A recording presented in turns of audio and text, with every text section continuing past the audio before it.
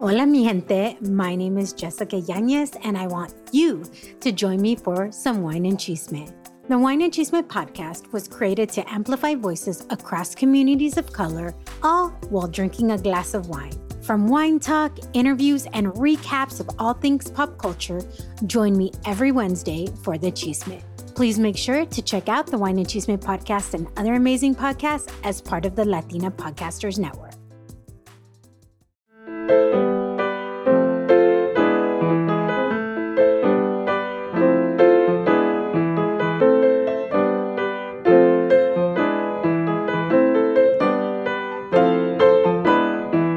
¿Qué tal, mi gente? It's your girl, Alice Jasmine, and welcome to Hello Latino. Today's guest, I don't have all the words to describe Elisa, but it is one of those episodes where I feel like I almost don't want to give you the full tea on what we're going to talk about because I really want you to experience all of it for the first time. But here's what I'll say. Today's guest is going to have y'all crying, but she's also going to have y'all feeling an immense amount of joy. I'm so excited to introduce Elisa to Hello Latino. She's going to be talking about her story, making really difficult decisions as an immigrant, as a first gen, all in hopes of reaching her American dream. She's also a relationship coach, so she talks a lot about how she healed and mended some broken relationships and how you can do the same as well. But I'll stop here. I cannot wait till y'all experience this. I am so excited to have this conversation because one, I'm like a dating coach. Yes, please. Like, let's have you on. But also I love that you reached out and I just love when people listen to the podcast and they think that they will add so much more value with their story. I'm like, yes, this is why I do it, because you pull in people that you would never otherwise know about, right? And you reached out and I looked at your page and you talked about being a Latina dating coach. And I was just like, yes, I need to have her on my podcast ASAP. So happy that you're here. And I'll get started with the first question. Okay. I'm actually a relationship coach. A relationship coach. All relationships. So, yeah. Okay. Well, relationship coach. Yes. And I have to tell you that one of my closest friends, I'm from San Diego. One of my closest friends in San Diego, she is a dating coach, so may have confused it there. Okay. It's okay. But no, I do love, and we're going to be exploring the difference between relationships and all the sense of the word versus dating. I'm so excited. Okay, well, let's start with the first question because we have lots to unpack. And that the first question is, how do you identify and why? All right. So I tell people when they ask me that question, or I'm like, I'm an American with an accent. That's what because I feel like the accent is there. It tells you, hey, I'm not from here. I'm from somewhere else. But I'm an American because I came here and I adopted the culture. I adopted what this country stands for. And I'm living the American dream. So I'm both. That's why I like to say I'm an American with an accent. And let's go deep into your accent. Where's your accent from? What does your accent represent? What's the other part of you that people may not know, right? What's that other side? Yeah. So I'm from Argentina. And Buenos Aires, Bahía Blanca. It's a small city in Buenos Aires. And I came here when I was 11. So I remember a lot of things, but mostly my life has been here in America. Right. I was brought here when I was little. So, but I do have beautiful memories from my childhood with my family and relatives, which are still there. But most of my family is here in the U.S. So that's kind of where I am. This is a big deal. This is a big deal because you are the first Argentinian on the podcast talking about this. Representando. I love it. And so I was like, pause because it's a big deal. But let's talk about that journey because this is a very interesting concept, right? Of being American, adopting American culture, especially for those who immigrated here when they were young, right? Talk about the immigration story a little bit. Talk about what you remember from Argentina to 11 years old, immigrating to the U.S. to like childhood in the U.S. Oh, yeah, definitely. So let's start like in the beginning. So for me, like my experience was not the typical one, or at least I like to say that, because growing up the first 5 years of my life, my dad had a really successful business, and he had like a small Home Depot kind of like he was a provider for like tools and equipment. So it was very successful, and like we were able to have like our own custom built home for our family of 10, because I'm the seventh of eight. Um, so Seventh of eight. Oh my God. I'm the yeah, I seventh in know. general, but that's a lot. It is, right? It's not common. So we needed a bigger home. And because he was doing so well financially, we were able to have that. So growing up, like for the first part of my childhood, we were fine. And then the economy took a hit, and presidency changed in our country, and just inflation went up. So his business went downhill. And I know my dad, like being the type of person that never gives up. And I think that's an attribute from Latinos, really. Like, I think that's something that we work so hard and we never give up. So he was always trying to improve. That business didn't work. He tried so many other businesses, but after having that, like the built-in home and just having everything we needed, really, we went to living in a 3-bedroom apartment on an 8th floor. I remember, to me, it was fun. Okay. But because I was young, but looking back, we were crammed. There were 10 people in a 3-bedroom apartment. It was a nightmare. But it's just, things just got worse and worse after that. Like, businesses were not working for him, and they tried to make the best out of it. Like, I know that there were some months that, like, my family, we had a bag of potatoes for the whole month. And my mom had to make magic, really, with that. But for me, I don't remember the hardship of not having food. I was little. I knew about it, but it didn't affect me as much as when I had to go to school. That was hard because I had like holes in my shoes. I had like holes in my pants from hand-me-down clothes, and going to school. Oh, like, it was hard because I was the one that had less then. But I went from loving school to dreading school because of that, because I had to show up to school with shoes that were bigger than my size. But I did it. And I think that helped me, and has helped me my whole life, to appreciate what I have now and appreciate what this country has to offer me and my children. But like, just from that, my parents tried to make it happen, tried to make things work, and it didn't work out. So for a few years, that was our life. And until like the last year, we didn't have hot water, we didn't have electricity. And my parents were like, okay, we need to move. We need to go. And they always loved coming to the US. They loved traveling when their business was doing well.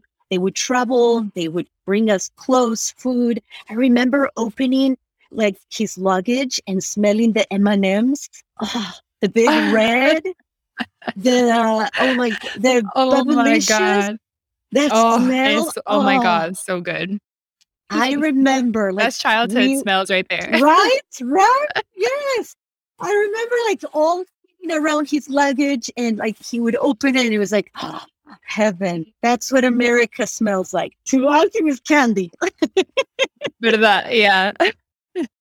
No, it smells like what is it called? Bubblicious? Is that what it's called? Bubblicious, yeah, like the watermelon flavor. Oh, is it the one that would kind of be in that circle and you would like pull it? Or is that a different? No, it's a rectangle. It's like, and it has really thick pieces of gum. Oh, no, I remember. There's one that used to be in like a little like circle tube thing and you would kind of pull out the Yeah, gum. You know what I'm I think talking it's like about? tape gum. Yeah, Oh, yeah, I it's think tape that's what it gum. is. Yes. Yeah, I remember that. Memories. Yes, That's what I so that's know. what the US felt like to you, like Yes, candies. yep. So for us, it was when they decided to say, okay, we're done being here. We have to move on. We have to go to America where things sound like they're better. We Mhm. and we're like, yes, candy. For me, it was like, yes, Let's this is go. awesome. Yes, we're signed up. So for us, it was my parents couldn't afford to take all of us, so they took the oldest two that could work here in the US. And we had a plan where, okay, let's take the two oldest one, work to save money to pay for the rest of the tickets for the rest of the kids to fly. So we did that. And every one of us were spread out for 3 months into friends' houses, family houses. Like, so for 3 months, I didn't see my families, my sisters or brothers, because it was hard to just go from one place to the other. But it was that was hard. Not having my family, not having my parents for 3 months was really hard. And back then, remember, like calling long distance was expensive. So we would Mhm. do it like once a week, and it was for like 5 minutes, and that's it because it was expensive. I remember like Wow. I remember diving. It that. was Yeah. yeah, so that was how it was for us. And we finally were able to have our visas, our tickets, and come here. And that was June 26, 1996. The moment where we stepped here in LA, it was actually LAX. And I was I remember thinking, it's finally here. We're here together as a family. We're here in the land of opportunity. And it was amazing just to know that day, everything changed. My life changed. My kids' lives changed because from that day on, everything was going to be different. There was endless opportunity because that's what this country offers. Right, right. Oh my God. And I love that you're talking about an immigration story that, I mean, it's common in our community, right? Where like you can't afford to bring everyone over. So you do leave, some family members here. I love that you're painting that picture of immigration and how it looks different across the board. Before I get into, you being in the US, in LA, kind of living life there, how how was those 3 months, 4 months that you were without your family? I mean, the youngest of 6 siblings, right? The middle, you're the 7th of 8. Yes. I'm the baby too. I'm the 7th of 7, and I cannot imagine being without my parents or my family or being separated at one point. How was that for you when it was long distance, it wasn't as easy to call. How was that experience for you?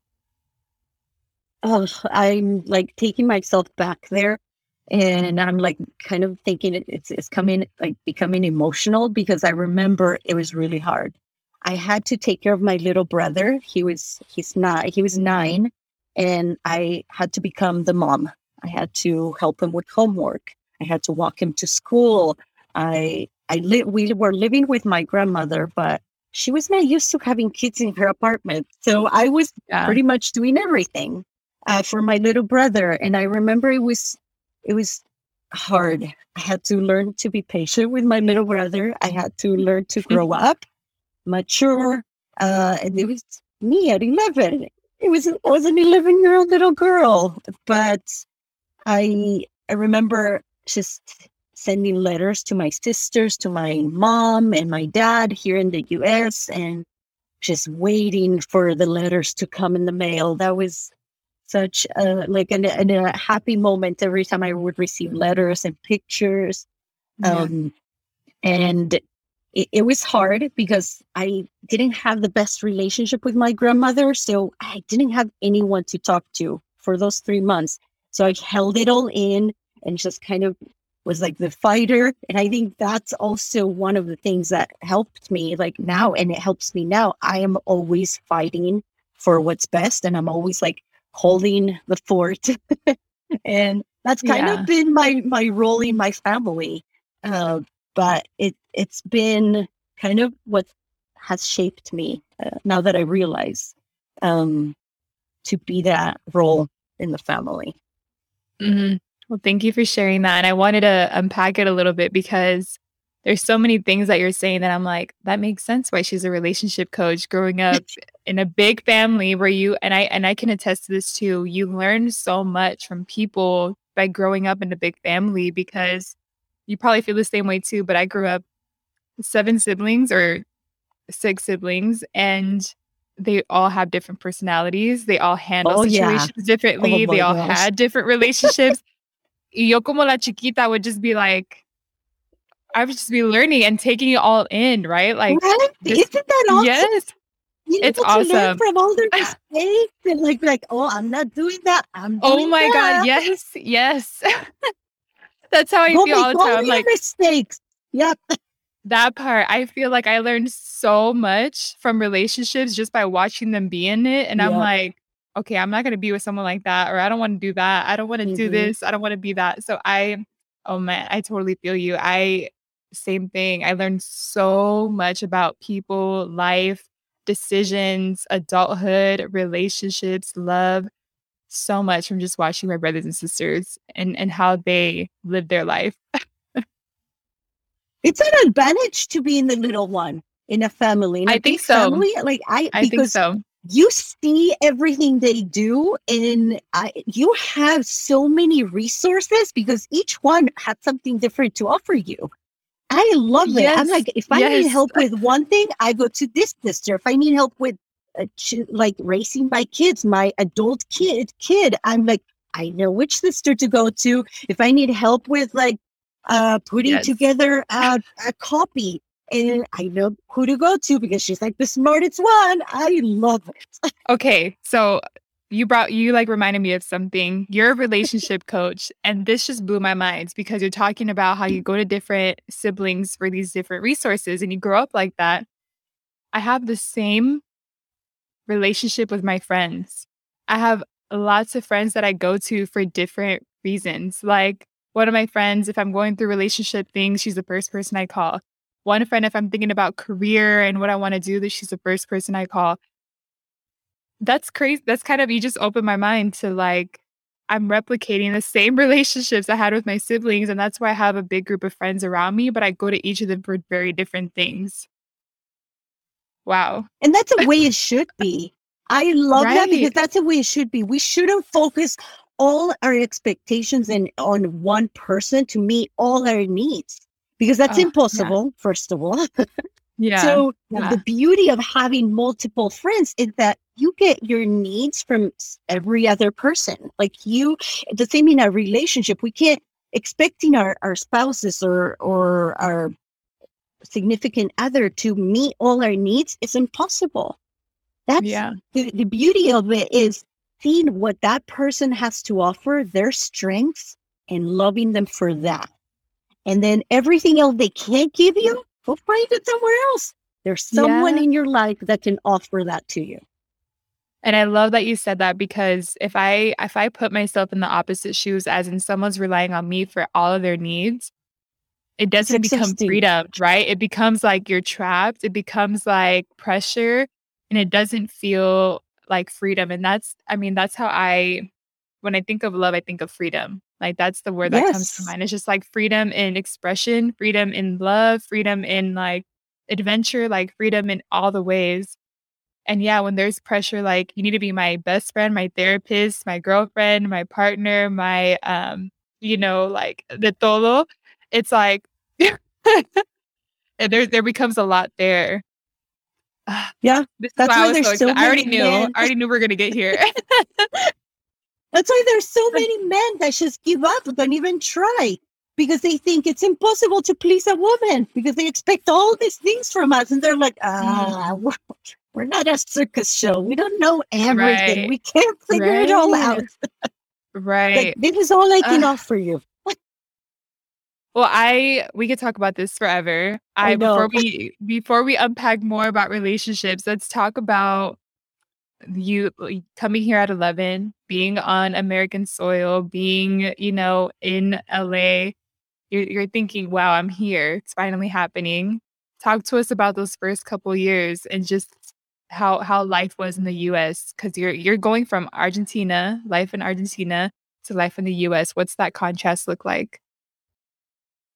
Oh my gosh, it was hard. We were so excited, okay, because it was America, the dreamland, and where the candy is, and all. So we were thinking, okay, this is awesome. And the first few months were great. We were traveling everywhere. My parents wanted to take us everywhere to see, like Disneyland, to go to Vegas. Like they wanted us to have the experience.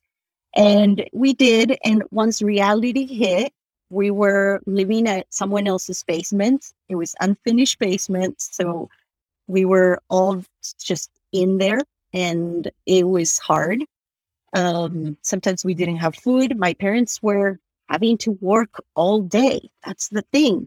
It's not like in our countries where there's like a siesta time and there's a break Oh, and people don't yeah. work as much. Here you have to work more. And that meant that I was unsupervised most of my teenage years. And my parents were just working 1, 2, 3 jobs sometimes. And I raised myself pretty much. And that brought on a lot of like depression during my teenage years. And along with being the only one in the high school that was a Latina, I was like the weird kid.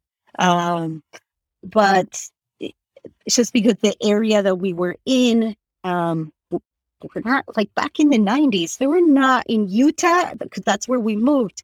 In Utah, Latinos were not there. They were kind of hiding under the rocks at that moment. So you moved from LA But to so Utah. yes, yeah, Oh, we landed in LA. We landed in LA, and then we drove to Utah. But like I grew up in Utah, pretty oh, much. That's wow. where I was, and Oh, so it you were was for sure hard. the only Latina. Yes, for sure. Now it's like everybody there is Latino. Like the community there has grown so much for Latinos, but it like back then nobody knew. I'm like, where's Argentina? I would have people ask me, do you take a bus to go there? I'm like, no, it was a 17-hour flight. No, like Oh my the God. South Pole. Okay. So it was hard. It was hard trying to communicate with people, and then having like sometimes people would laugh at me because I would say things wrong in my head. Like at the beginning, remember, like you want to translate everything and you think it needs to be translated literally. And I remember trying so hard. Okay, it sounds like this. I'm going to say it. And then people laughing at me for like saying it wrong. But like those things didn't affect me. I learned that like those things didn't mold me into who I am. They were Yeah. just, oh, okay. Yeah. They're not accepting of others. That's the thing. They don't know what an accent sounds like and what I'm saying, but that's okay. All right, I'm gonna keep trying. That's Right. the persistent in me. But it was hard. It was hard, like uh, being the only Latina in junior high school, and but I made it happen. I was called Argentina, like for like the for like 2 years. I was like, people would The call whole me country. Argentina. Hey, yeah, like in junior high and high school, I was known as Argentina. I made my backpack with my flag and I put Argentina, so people would call me Argentina. I was like, yeah, hey, that's me. That's the Argentina girl. I was like, if people are going to notice me for that, I'm going to embrace it. Yes, I am the Dale. one that is Mm. like, nobody knows where Argentina is. That's me. And I had fun with it. It was fun. So yeah, that's kind of what, like, it was hard having my parents work all the time. It was hard, and that led into a whole other problems in my life. I became pregnant out of wedlock, and I was like, oh my gosh, here I am 15 and I'm like pregnant. What do I do? And marrying the guy is not an option. And I was like, but this is not going to stop me. And so I decided that the best thing for me and for my child was to place him for adoption. And at 16, I did that. I found an amazing couple. She's from Ecuador and he's American, because I wanted to make sure that he kept the culture. And I placed him for adoption, and I was like, okay, this is not going to stop me. I finished high school in 2 years, not 3. I graduated my senior year with my class, and I was taking classes before, after school. I was doing packets to get all my credits, and I did my junior and senior year in one. And I was able to be the first one in my family to walk with a cap and gown and receive my diploma, my high school diploma. Wow. So it was amazing, because out of 8, being the first one, that's huge. That's huge. It was a really proud moment, because that was like one of the first moments to show who I am. I am resilient. I am strong. I used that to push me to better myself. I used those hard moments to tell me, hey, you can do this. Don't settle for this. Keep going, reach for the impossible. And that's what I do now. Oh, you're going to make me cry. That was just the beginning. Oh my God. You got me emotional only because you saying all these things about you. You're strong, you're resilient. I was just like, I'm meeting you for the first time, but I'm so proud of like being the first one of 8 to graduate, to walk. I'm like, that's such a big deal. And how you did not let this one thing stop you from doing that. And it showed who you are. Like, that made me emotional, because I'm like, yes, like I love seeing women, and I love hearing your story of like, people thought of me a certain way because of where I was from, because of what happened to me. And then you proved them wrong. And I'm like, Yeah. snap. Oh my God. And also, I mean, huge testament to who you are for being 15 and deciding, I need to put my baby up for adoption, right? Because that's the best choice. And I don't know what happened in that moment. I'm sure the decision was way harder than Yeah. we're talking about now. But just a huge testament to how big your heart is, right? How you wanted what's best for your child and not for anything else. Yeah. So just big hug to you. Thank you. Yes, I wanted him to have the life, that the American dream. And I'm like, I'm only a kid. I can't offer that to him. Yeah. He deserves better. And yes, it was the hardest decision of my life, especially because my parents did not support me, because in our culture, giving a baby up for adoption, that's like, no. It's like it's a part of you. What are you thinking? No, they did everything and anything possible to stop me.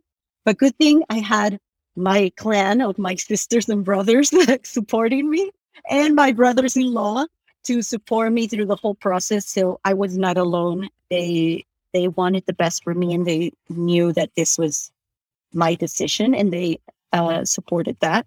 And yeah, it was really hard. Giving your baby up, it's like a piece of your heart, and it goes out. And I didn't stay connected with him other than through letters, but I have a happy ending to that. I recently got a hold of him through Instagram, and we met last December and reunited. Oh my God. What? Yes, I have my adoption story on Instagram. So people who want to go watch it, God. it's there. Where do they follow you on Instagram if they want to follow you right now? Yeah, Elisa_Fucci, Fucci_. So if they want to follow me there, ELISA, Fucci. and watch on my highlights, I have the video of me like in the airport walking to meet him after almost 21 years. So 21 yes, years. yes, Wow. yeah. Okay, and describe that moment for us in like Oh my she closes her gosh. eyes. Yes, let me take you there. I was so nervous.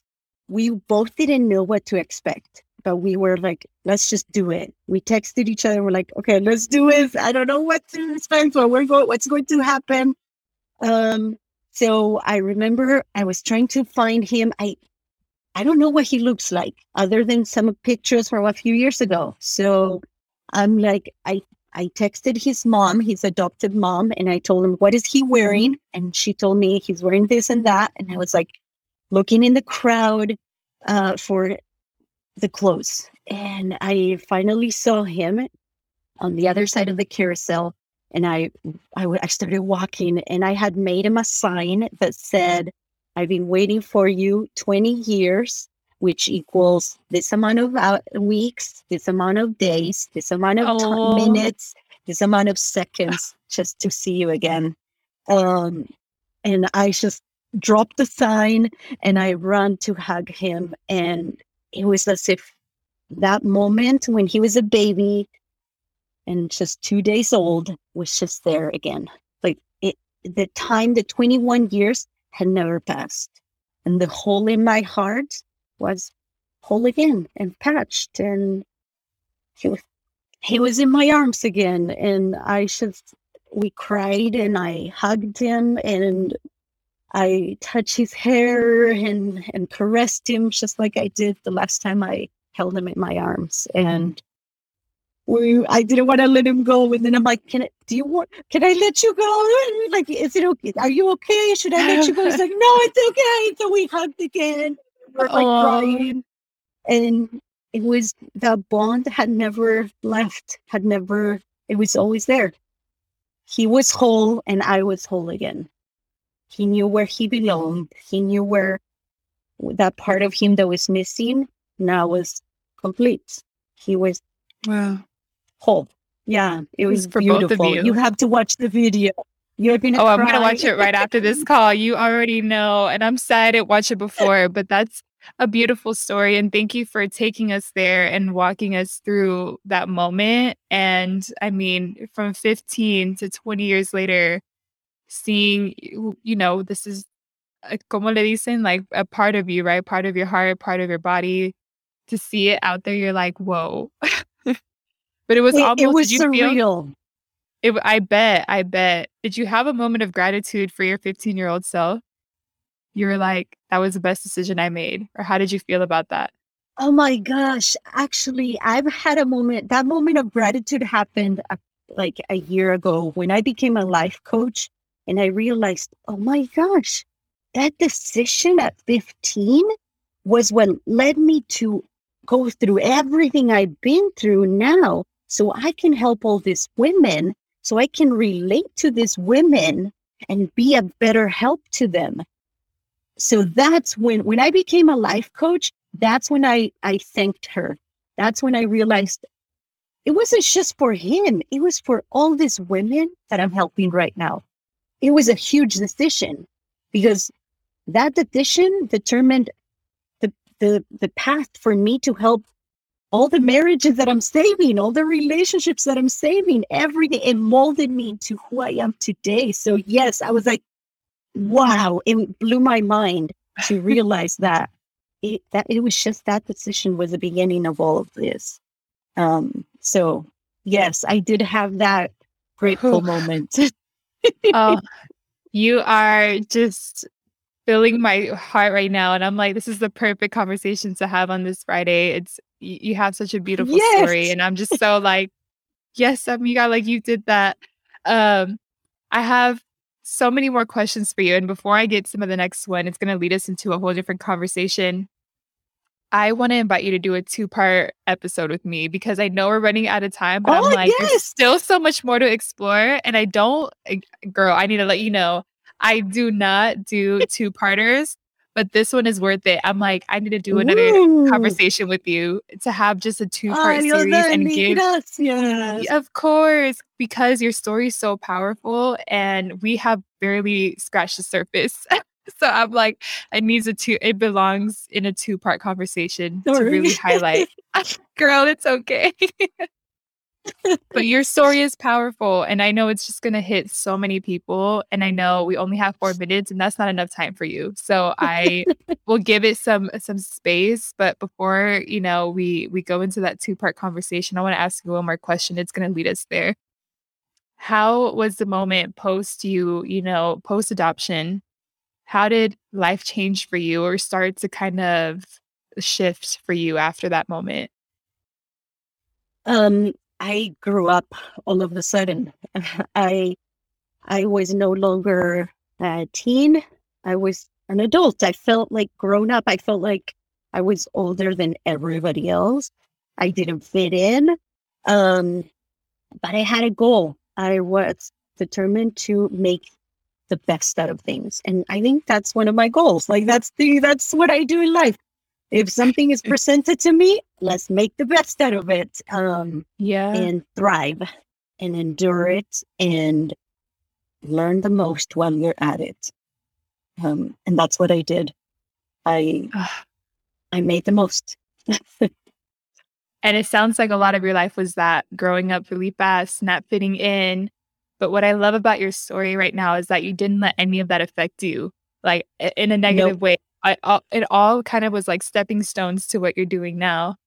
And so in the second part of the conversation that we'll do is we're going to explore that life post, like being grown up, right? De repente, like all of a sudden, Mm, you're just this grown Elisa walking around and you're just like, okay, I've been through a lot and I'm 15.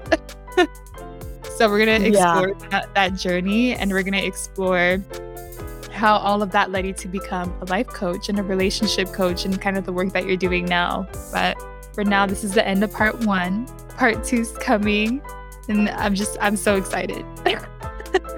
Me too. Thank you.